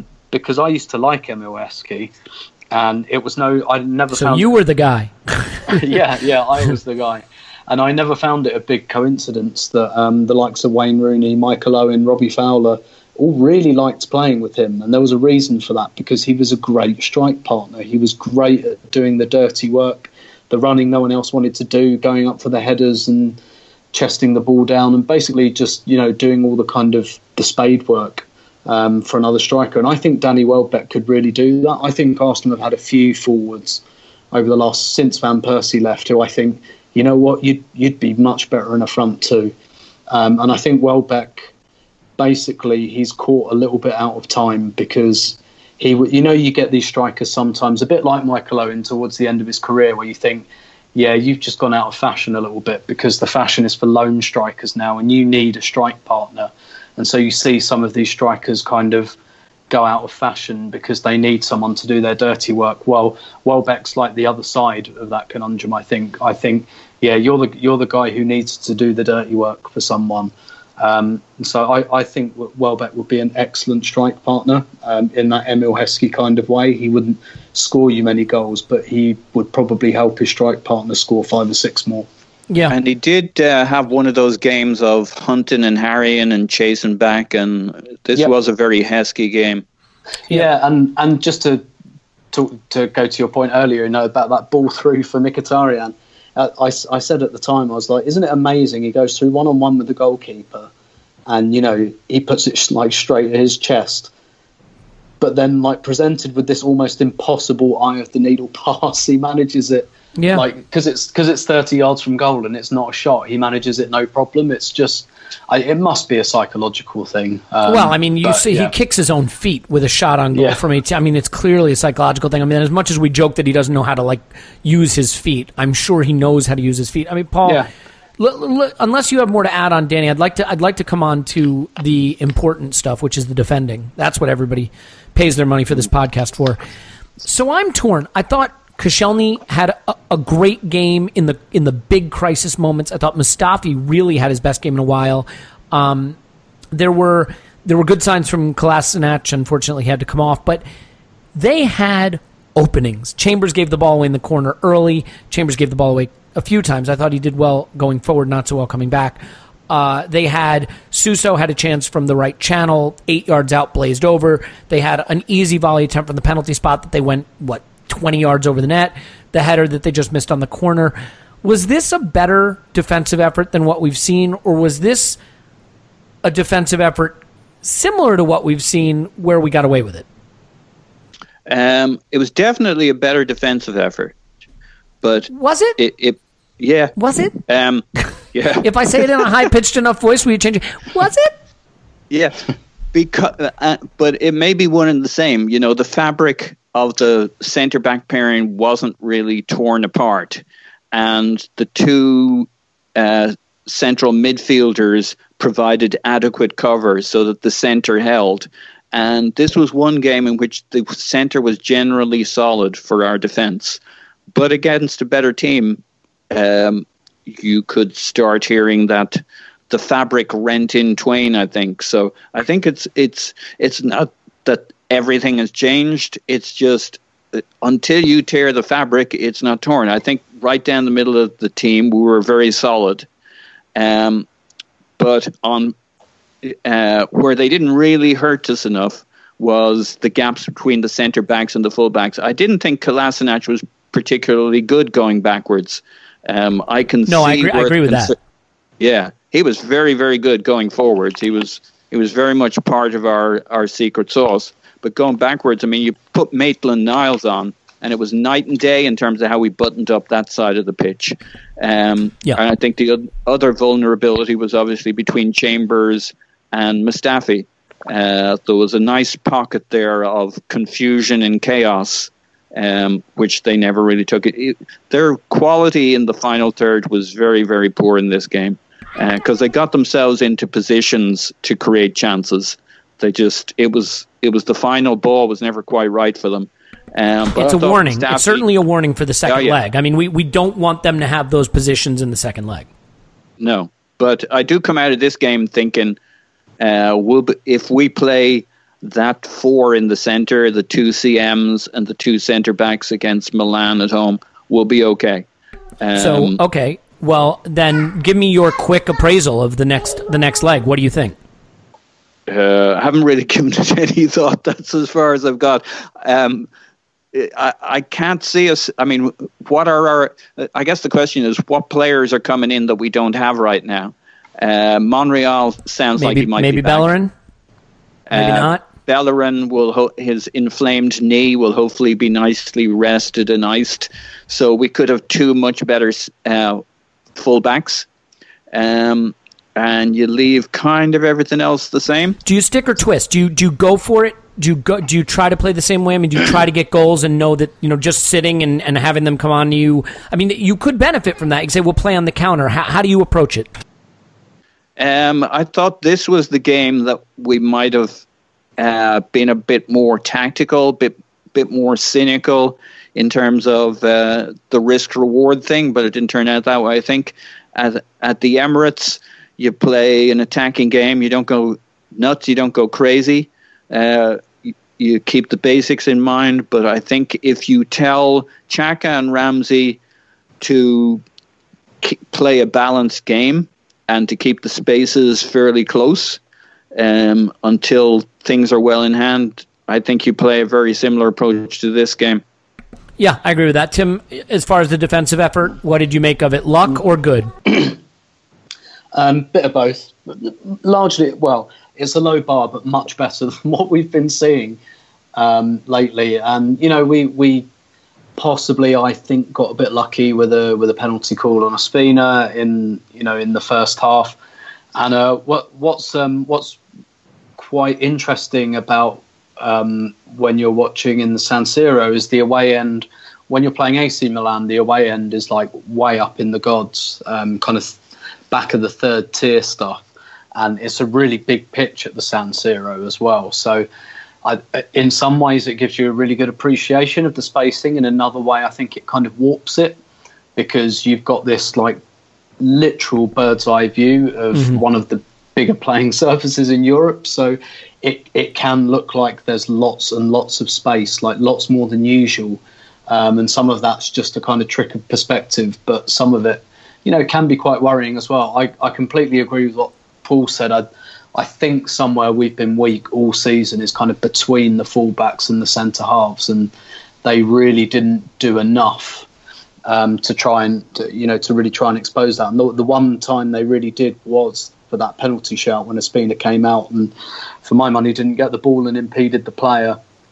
But yeah, we got away with that one. And Milan have a fairly good striker called Adrian Silva, Portuguese striker, who's kind of tends to be a bit better at running the channels, but they left him on the bench. And I think they looked a little bit more dangerous when they brought him on. I think largely because they had two up front as well. So obviously you're going to look a bit more dangerous. Well, we were also playing with 10 men towards the end, because I couldn't believe the manager left Jack on the pitch. I mean, I'm not trying to pick on him, but he was done. He was clearly done. We needed El Neni or Iwobi for him, someone to give us that running. And I think he probably would have come off had it not been for Chambers getting cramp at the end. So we kind of had to throw El Neni on at right back. But I felt that, like, defensively we were quite a bit better. And in the second half, I thought, obviously the whole team kind of made a decision, whether it was a decision or whether it was just because they're low on confidence and they wanted to see it out, to kind of just stay in that deep block. And again, like I say, the space can be deceptive, but I really thought we should have won this by more. On the pattern of the game, actually, I think we had some really good chances in the first half, but not only that, Milan left a lot of space in the second half for the counter-attack. And whether we could have had 4 or 5, Tim, I agree with you, but they could have had 2, right? So, I mean, I'll take 2-0 over, well, I don't know if I will, but I was going to say it could have been 4-2 just as easily. Yeah, do you know... And man, did we need a clean sheet. Yeah, good point. Yeah. I had this discussion yesterday, actually, exactly that. I said, I'd rather have 2-0, even maybe than 4-1, just because I think you're right, the clean sheet was so important, particularly going forward, and I feel like that will have a lot of extra value outside the confines of this game and this tie. Not that we have anything to play for outside the confines of this game and this tie. No, but like for the upcoming league games and hopefully for kind of future rounds, provided we get through this, that I think that was really, really important. So I understand why the team was a little bit kind of inhibited in the second half and perhaps didn't take the opportunity to really counter-attack. And let's face it, if they'd kind of tried to do that and ended up conceding a goal, we'd all be raging about how stupid they are and how they don't have any in-game management or intelligence. You mean like if, for example, our midfielder shot from 25 yards out under no pressure in stoppage time? Yeah, that would have been outrageous. So let's close with just your thoughts on the second leg, how you'd approach it and what you expect. I would approach it exactly the same way as this one. I thought we did kind of play on the break in this game, and I think we had the players to do it. I do think that Welbeck is a much better striker on the counter-attack than he is when you're really taking the game to someone. We all know Ozil's brilliant on the counter. We all know Ramsey can do it on the counter. I think Mkhitaryan as well looks like that kind of player who looks like he can enjoy himself on the break. So I'd do that again. To be honest, I would. I completely endorse what Paul said about the midfield too, telling them to perhaps rein it in a little bit. But then just really let that kind of front four really kind of have at it when we don't have the ball. So we almost have like two different teams. We have like the back six and the front four. And then you've got Ramsey kind of creating that bridge between the two when we kind of go forward. So that's the way I would try to play it. And if we can score the first goal, then I think we should be okay. But I don't think we should underestimate Milan too much. Well, let's not do what we did against Ostersunds, for example. Exactly. That would be the wrong approach. If Milan score, let's not. This game would have been great for our confidence, but it's not going to be entirely repaired yet. So if Milan go 1-0 up, pretty much at any point in the game, it's going to feel quite scary. So, and that's perfectly possible. So, job not done by a long chalk. All right. Well, I think that's a good place to leave it. Tim's on Twitter at Stoberto. Thanks, Tim. Pleasure. Paul's on Twitter at Paz in my pants. Thanks, Paz. Woo! Not going to do the usual outro here because we've got a bonus section coming up, so we'll go to the bonus section. Then you'll hear the whole Arsenal 10, Watford 0, dull, horrible crap. But thank you for listening to us. Give us a 5-star review. Leave us a nice review on iTunes or wherever you catch this podcast. And we'll be back after the Watford game to cover what is another meaningless Premier League fixture and maybe a little more in-depth look forward to the second leg against Milan. So good to get a win. We'll come up with the bonus section and say goodbye. Did you say, no, this can't happen to me? Or did you rush to the phone to call? Was a voice not calling in the back of your mind saying, babe? So on the last podcast, we had a bonus section. It was just Paul. But we have a bonus section on this pod, and it's Clive. Clive can be found on Twitter at ClivePAFC. Hello, Clive. Hello, hello. You lose to Brighton, you get Paul as a bonus. You beat AC Milan at the San Siro, you get Clive as a bonus. That's why you want to win the big European nights. And speaking of big European nights, how thoroughly did you enjoy ours? It was nice to win, wasn't it? It's a lovely feeling. I tell you what, I sometimes look at turning points, and sometimes you look... If you say turned a corner, I will kill you through the microphone. Well, you know what? I actually think Spurs-Juventus was our turning point, because I've forgotten how happy I felt when I see good football, right? And seeing Spurs in Juventus in a good match and Spurs not win sort of made me really positive for the next day. And that's terrible. Took the pressure off, man. I mean, if they had gotten through past Juventus, all of a sudden the narrative is written, right? The power shift. Yeah, it goes to show you that sometimes, it's not just your own results, but the rest of the top six are so positive. Everyone's moving forward. And we're the one team in the top six that's massively underperforming. And to see someone else just have a little trip, it sort of made me feel positive. And, I think the Spurs game was my turning point of the season so far. Yeah, I mean, look, can't smile without you, right? Schadenfreude. It's what the football's all about. So as far as this game, I think there are two contrasting performances we can talk about a little bit, because in the wake of the game, it seems to be a big talking point. And Clive, for the life of me, I cannot get over the degree of debate and argument that surrounds Jack Wilshere versus Aaron Ramsey. It is the weirdest thing. These players are never evaluated individually. They are always evaluated as a pair. The people that seem to like Jack Wilshere seem to not like Aaron Ramsey, and vice versa, despite the fact that it's quite clear that they do not bear any resemblance to one another in playing style or what they do on the pitch. And yet here we are again debating it. So I thought it was a bit of a struggle for Jack. He gave the ball away quite a bit, as we covered in Scott's section. And obviously Ramsey shined with the way he scored his goal. I thought every bit of that goal was impressive. Ramsey's not really your cuppa, and Jack is kind of your guy. So I'm curious how you absorbed this match, what your feelings are in terms of their contrasting performances. Okay, well, I sometimes look at Jack and Ramsey as almost like Lampard and Gerrard, right? Both good players. They never played for the same club. I realize it was an England thing. Yeah, okay, go ahead. Yeah, both good players, right? But both slightly different in their styles, and both seen as the primary player for the people that like them. But the situation we have is that potentially it's in the same club, right? So the way I view it, the both of them, right? I see them almost. I said it before. I see them as one player. I don't think we have centre midfielders that are the right quality to be a league-winning team. And I include all of them in that boat, right? At the moment, I've said it before, Elliot, we have a lot of good players that do good things sometimes. And when you speak to a sort of Wilshere fan, they pick out moments. When you speak to someone that really rates Ramsey, they pick out moments, the cup final winning goals. I look at it and I think, well, you know what? Those moments, those spectacular moments, are almost indicative of what we've become. And we've become a cup team now. And I always look at things and I judge Arsenal as a league challenging team. And we are now. I've got bad news for you. Yeah. But and that's where I take my judgments from. So when I talk about Ramsey and I talk about Wilshere, the first thing I always talk about is style, which one you like from a style perspective. And I looked at the game yesterday and I thought they rotated quite well into the 10 and out of the 10. And when Jack was caught deeper, Ramsey pushed up and vice versa. I quite like that, actually. I like Ramsey higher, but if he's higher all the time, I think he gets connected to. If he's deeper, he then appears in space and he's harder to track. And his goal was a classic example. If you watch the film, Jack was deeper and Ramsey pointed at him, you stay there for a minute. And he hung right, flicked it inside, spun around the corner.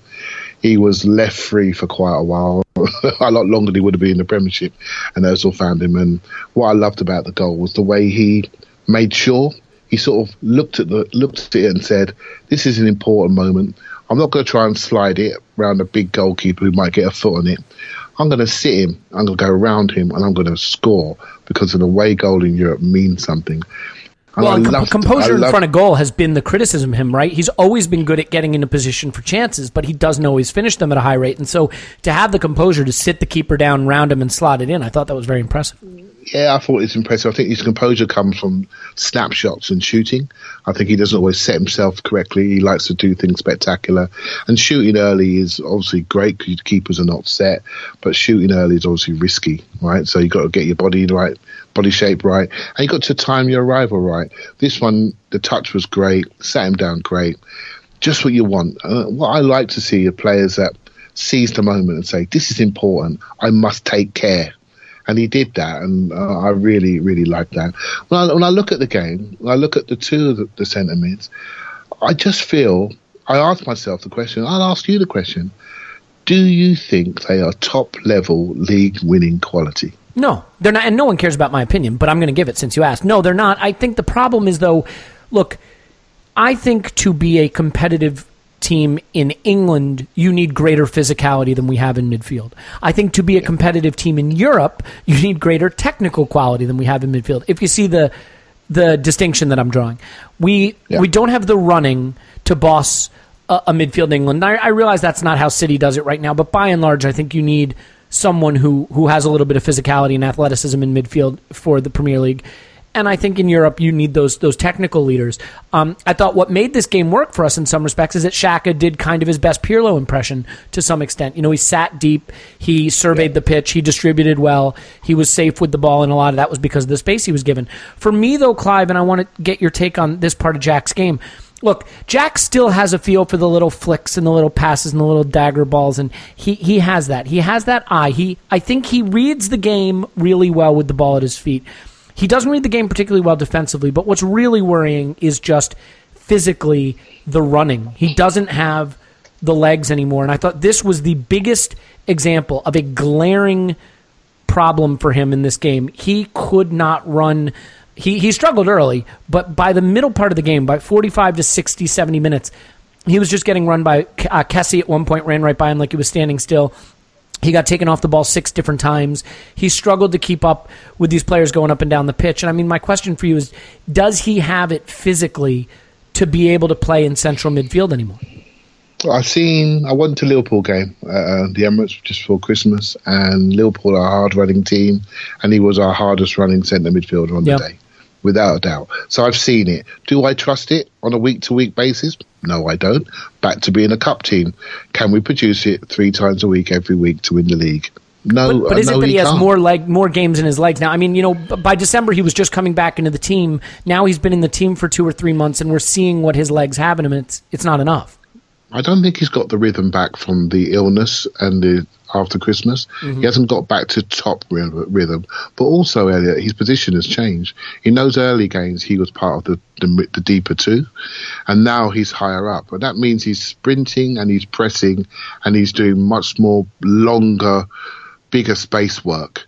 And I don't think that suits him. I think for him to be the player that you just described, where he reads the game, he needs to see the game. And I think he needs to save his effort for big defensive runs rather than big offensive runs. When he runs 15, 20 yards into the box, I don't feel something's going to happen. When Ramsey runs 15, 20 yards into the box, we all feel something could happen. Right? So the situation is they rotated it, but I felt Jack has spent a couple of games now quite high which, he's done some good things. It hasn't all been bad, but it now brings a lot of risk into his game, so his statistics are not going to look good. But if I trust someone to find a little trick, that's great. But what's it doing to him physically? I think it's hurting him. I think he was playing a 90-minute game when he plays deeper. When he plays higher, he looks like a 70-minute player. Right, and that is down to the distances and how he's having to do longer sprints. So I'm not sure I quite like the balance, but I'm not going to complain too much after a 2-0 win away from home at Milan. I'm not going to complain too much. And I think long as there's a rotation between him and Ramsey, and it really is a rotation and not them fighting for the same part of the pitch, but it's something that's designed, I can deal with it. I think if you see Ramsey high too much, no, that doesn't work. If you see Jack high too much, that doesn't work. I just think they need to rotate it and move around and rotate with Ozil and just be positionally smarter, and so they can save their legs and be a little bit more economical. Because physically, you're absolutely right. Ramsey's better physically from a metronomic point of view, but we have to look at our physicality at sprinting speed and power in centre mid if we want to be a league challenging team. Yeah, I mean, you just look at through the middle of the pitch where you have players like Ozil, Wilshere, Xhaka, none of whom are hard-running players. I mean, Ramsey has a great motor and can get up and down the pitch, although not pacey. I mean, but he can get up and down the pitch, but there's just not a lot of athleticism or physicality there. And I actually thought right around that sort of 50 to 70 minute mark where we dropped and they came back into the match a little bit. Yeah. I think what was noticeable, and I think I tweeted this at the moment, we just missed that athletic, physical player in the center of the pitch who can put his foot on the ball and carry it 15 yards forward, bouncing off bodies, or chase someone down and shoulder them off the ball. Someone that makes it hard to run right through the middle of the pitch and says, you don't want to come into this space. You don't want to play into my area. We don't really have that. I think the midfield is a very comfortable place to play through Arsenal right now. I think. Yeah, go ahead. Yeah, I was going to say. I think you're right. Right. So if you're projecting forward for Arsenal, there's something that's really happening to us. Right. So we're a nice team to play. People look forward to playing us. Right. They think they can have their moment against us. We're a Big Six team, and if of all the Big Six teams, we're the easiest ones to play if you catch us on the right day. If you catch us on the wrong day, then we can beat anyone else in the league. Do you think Milan suffered from that, by the way, that maybe they thought, we can attack more, we can have a go at them, it's going to be, maybe that by thinking it would be a little too easy there, they weren't as safe as they needed to be? They didn't respect our ability to hurt them going at their goal? I thought we had made some, in the right channel, Chambers and Mustafi, we made some schoolboy mistakes, right? But we got away with it. I thought Milan snatched at their chances. I thought they shot early when they didn't need to. They didn't play. Once Mustafi and Chambers had got attracted, they didn't recognise the spaces they had, and they just shot past the post, which is multiple times over the crossbar, crosses too high. And so when we were going through, I still felt we were a bit low at confidence in the first early stage of the game, but we got away with it and our confidence grew and it grew. And they, in Italy, what they do, they tend to work, they push up together, but when on the defensive side, they push back together. Mm-hmm. And if you start to give Xhaka space to play, he gets his rhythm. And you see Ramsey got his rhythm, Jack got his rhythm. We penetrated down the left-hand side. We doubled up. Ozil went from right to left, and he overloaded on that side. And they didn't pick it up. And Kolasinac had his best game for ages because he had combination people to work with. Welbeck was incredibly energetic and worked back very well in the tackles, despite the fact he doesn't know what his feet are doing. He was very good defensively from the front. And they allowed us to do it, much like Juventus allowed Spurs to dominate them in the away game. And I think some of the Italian teams, what they do naturally, they think, well, when we drop in and keep our spaces close, no one's going to play through us. You know what? Arsenal are really good at playing through the eye of the needle if you sit deep. Well, when you have Mesut Ozil, it makes it a lot easier. It makes it a lot easier. And Ozil's another one, right? We look at him and we wonder about him. And I heard something on the radio there, and it really made me think, if you watch Lionel Messi play football, what he does a lot is he walks around. He's the walkiest player you will ever see until he's not, and then he kills you. Exactly, and he walks. But what happens around Messi, he's got other people that run. And so no one says a word, plus his output's incredible. If you watch Ozil last night, the amount of time he was walking, but when the ball came to him, how many times was he in space? It's a skill. And again, what we've surrounded him with is maybe not the dynamic athletes that Barcelona have got in midfield now. They've got a bit more pragmatic, and they've added an extra player in there like a Paulinho and a Rakitic and Busquets, a bit more pragmatic historically, maybe taking a winger out to allow him to walk, to create the moment. At Arsenal, we've got a Walker that's a real delivery expert, an assist maker, but we also ask him to defend because we've got other people who are not quite so dynamic. So when he doesn't defend, we all notice. So again, it comes back to balance. Again, we won the game, and I liked what I saw. And what I saw was a lovely togetherness and a confidence coming back. And it was the first brick in the road. We needed that brick of confidence. And maybe, sometimes, Elliot, we're like the team that another team needs to play to get confidence on occasion. I think Milan were perfect for us. A big team on the rise, not quite sure themselves, a full crowd. We could get confidence from this game if we were to win it when no one expected us to. Well, and we did. Yeah, and let's be honest. I mean, a manager who is not particularly tactically astute. I mean, Gattuso's done a great job getting them into form, but from what I understand, he's more about getting them motivated, picking an 11, picking the right players, but I don't think he is a master tactician, and whatever the plan was, it certainly wasn't the right way to play us. Before we say goodbye here to this sensational bonus section, which none of our listeners deserve but are getting anyway, I want to talk about Mkhitaryan. He hasn't come up yet. He's a player that we, I think, all have really high hopes for, mainly because we have to. He's a player that's going to be with us for a while. He's not going to have any sell-on value when he eventually goes. He came in exchange for Alexis, who, granted, maybe wasn't having the time of his life the last few weeks before he left, is a sensational player. And we saw some glimpses of what he's capable of against Everton, and then it kind of vanished. Now, admittedly, against Spurs and City again, it's pretty easy for those things to vanish. But I thought he was the star performer on the night, and I'm curious to get your take on what worked and what you think it might mean for his role and his capability of boosting our attack going forward. Well, we talked about Jack, we talked about Ramsey, we talked about Ozil, but the players that we picked on the night, that group, that's our best group of players, right? So we all accept that, right? Iwobi isn't at that level. Well, I mean, a striker aside, but yeah. Yeah, availability-wise, right, yes. That's what we had. So he picked the right players, and we can talk about the balance, but we had the right players. And Mkhitaryan coming on his right foot was really interesting, and I thought he was excellent. And what I liked about him, even on the goals and the one that hit the crossbar, as he's received the ball, you can almost see his brain thinking, I've got 2-3 touches. And when I get it onto my right foot, he didn't even look at the goal. He didn't look at it. He had complete clarity in what he was doing. He wasn't looking around, spinning his head, thinking, how can I shift this responsibility onto somebody else? He said, this is my moment. Good first touch, good second touch, smash it at the goal. And I love the clarity of thought. And good players take that shot. Right? They don't mess about. They take that shot. And he got his luck and he deflected in. He was unlucky when he hit the crossbar. And I just thought he held his position beautifully wide. He just separated himself away from them to give him chance to receive it a few yards. He's in control of his man because he's got such a nice touch and he doesn't look at the ball. He had his head up.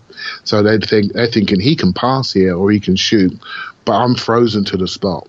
Right? And so I have to wait to see what he does and react to him. And that's what good players make you do. They make you react to their movements. And I thought he was excellent. I thought he worked back well. And the whole thing was indicative of a collective spirit. I suppose the bigger question is, where did that spirit come from and where has it been? How was it generated and who generated it? Was it player generated or was it manager generated? Couldn't it just be occasion generated, right? I mean, playing to try to get into 5th place in the Premier League, it's hard to lift yourself. Playing in the San Siro against a historic club, maybe not of the moment, but certainly of everybody's memory, AC Milan, that's enough to lift these players, isn't it? Absolutely. Touche, my son. And what does that make us? That makes us a cup team. Yeah, I don't disagree with that. And the progression for Arsenal has got to be, okay, how can we translate this into 3 times a week and a Tuesday night in Stoke? How can we translate some of the things we see here into a much more consistent execution and delivery? So we have to ask ourselves some questions. We have a big sample size of these players. We've seen them win cup games when they shouldn't had no right to, and they've turned up and absolutely surprised us, and they've shown they can still do that. So we have to ask ourselves, what do we want to be? What type of players do we want? How do we introduce that every week consistency and dominance and durability that you need to be a top team? You look at the top players in the country, the ones that are playing regularly for City. De Bruyne, I don't think he's hardly missed a league game. Right? So you look at the durability and the availability of some of these players. They are available. They are there, they are present, they are consistent. And we have, like I say, we have some really good players who are there for moments, but they're not there for the season. Yeah. So thinking forward, what do you want to be? Even our favourite players, are they going to take us to the promised land? If they are, it's going to have to be done on them players looking after their bodies better, and the management defining their roles better. Because, back to Ramsey, I thought he played very well, very disciplined, and very much in centre midfield. And you know me, Elliot, if you're in that part of the pitch, I love it. If you're not where you should be, I'm not so keen. Yeah, no, that's totally fair. Look, I think as far as determining what we're going to be and winning, on a Tuesday night in Stoke, like the best solution may just be to have Stoke get relegated, and then we don't have to win on a Tuesday night in Stoke. Or even West Brom or Swansea or Bournemouth. Or get them all out. Relegate them all. If you relegate 17 of them, top 4 is a breeze. So, just something Absolutely. to think about. I really appreciate it. I think now the question is going to be, can we hold our nerve for the return leg, and then can we keep this going and let this be the springboard for the rest of this competition? We can certainly switch off in the Premier League for all I care, and I think for all the players care, or that anybody cares, maybe even the manager. We'll find out with this selection on Sunday. But sometimes, Clive, I think we underestimate the importance of luck and having it go for you a little bit, because while I thought there were a lot of good things about this performance, a lot of encouraging things, Suso blazed over from 8 yards out in the channel. They had opportunities where Chambers gifted them the ball at the back. There was Ospina coming for a corner and not getting there, and the header just glancing wide from point blank. There were moments. Where this could have been a different occasion, and I think it went for us today. And you know what? With the run we've been on, maybe we were due to have a few of those moments go our way. We've had calls go against us. We've had shots hit the woodwork. We've had things happen to us that maybe, I don't want to say we didn't deserve, but maybe have influenced the rut that we're in. So it was nice to have the breaks go our way for a change. Absolutely. I think if it hadn't have done, it would have been like another Brighton, right? We'd have been 2 down and fighting back. Right? And so, and I don't know that they have, you talk about the mentality, Clive, just to cut across you to keep this on brand. I think that's okay. When you're really, really low, it's one thing to drag yourself up for the occasion, get the lead, hold on to it, get a result. But when you fall behind, all of those doubts and questions flood back in your mind. So I think it was so important that we did get the first goal, that we did build some confidence, and then carried on from there. Let's call time on this. We will definitely talk to you after the friendly against Watford on Sunday, and then again after the return leg. Final thought, you feeling okay for progression now? I'm going to the game. I'm going to Milan game. I want to see that for my own self and see what's happening around that pitch, the things that you can't see. So I'm looking forward to that. I will be okay after the first 5 minutes, right? And I think we should rest Koscielny for Watford, for definitely. I think he's had a lot of games, and I thought he played really well. I definitely think we need to make sure we have our best defenders available for that day, because they will feel emboldened if they score early. Away goals mean so much, right? So, I'll definitely, obviously, Welbeck needs to be kept free, did a lot of work. Do we know when Lacazette's back? Games. He's just started light training.